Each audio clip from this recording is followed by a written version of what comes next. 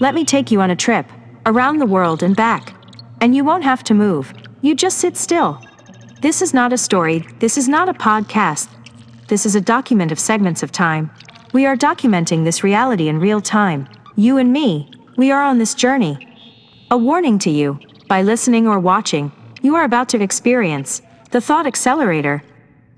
I will now make a marker. Beep. Random thoughts. Everything that we think shows up in the matter world.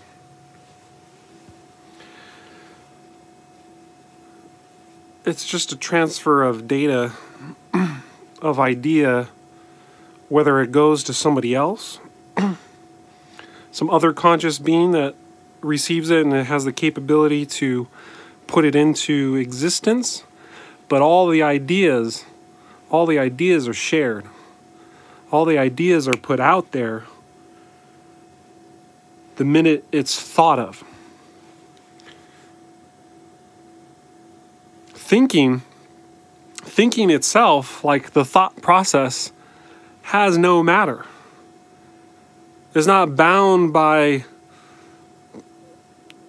physics or speed of light or anything. There's matter here that is allowing the perception to a time and space, like it's putting the other variables together to perceive the thoughts. But the ideas themselves are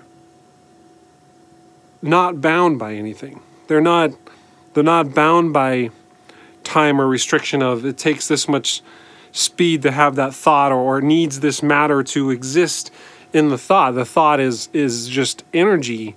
It's there, and the energy of the thought and enough of that energy and thought process creates the organization of the rest of the data that materializes in matter form.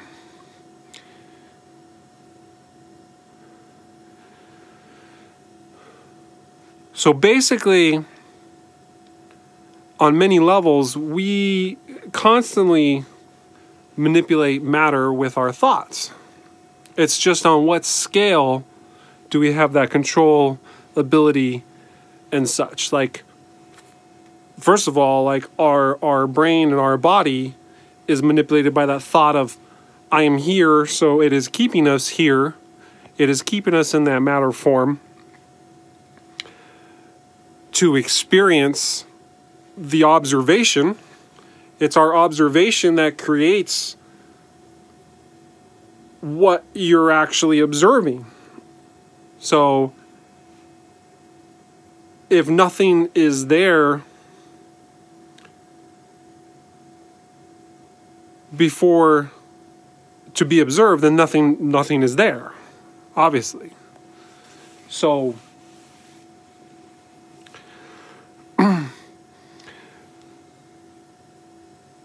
learning to fine-tune that frequency of the thought process itself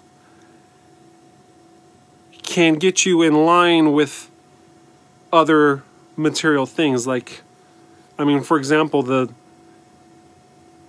it is thoughts converted to electrical signals that can manipulate this matter.